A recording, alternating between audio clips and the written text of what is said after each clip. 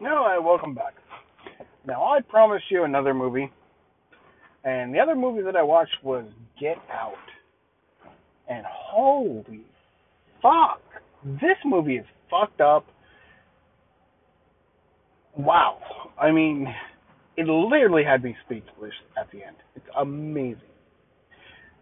Now, it is not your typical horror movie. It is very psychological horror. There's not a lot of gore. I mean, there is some towards the end, but not too much. But it's just one of those movies where you just go, what the fuck is wrong?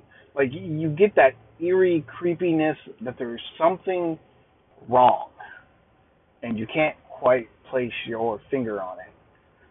And then on top of that, you have it is a story about a black man dating a white woman and meeting her white parents, and I cannot relate to that being a white male.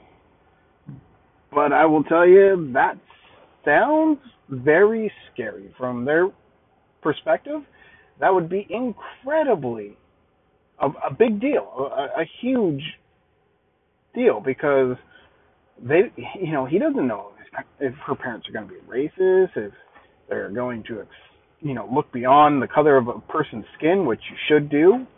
Um, there's so much involved in that, and wow, like like the movie's done very well. I know the director got like an Oscar or something like that. Maybe not for no, it was a screenplay, I think.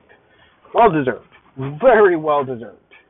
Um, the actors are amazing, all of them. The girlfriend, the boyfriend, his buddy, the parents.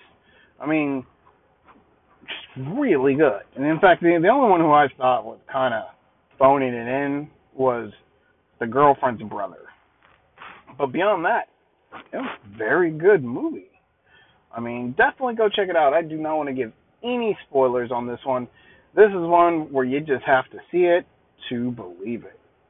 Well, I'll catch you next time. Make sure you check out MediocreGamers.com.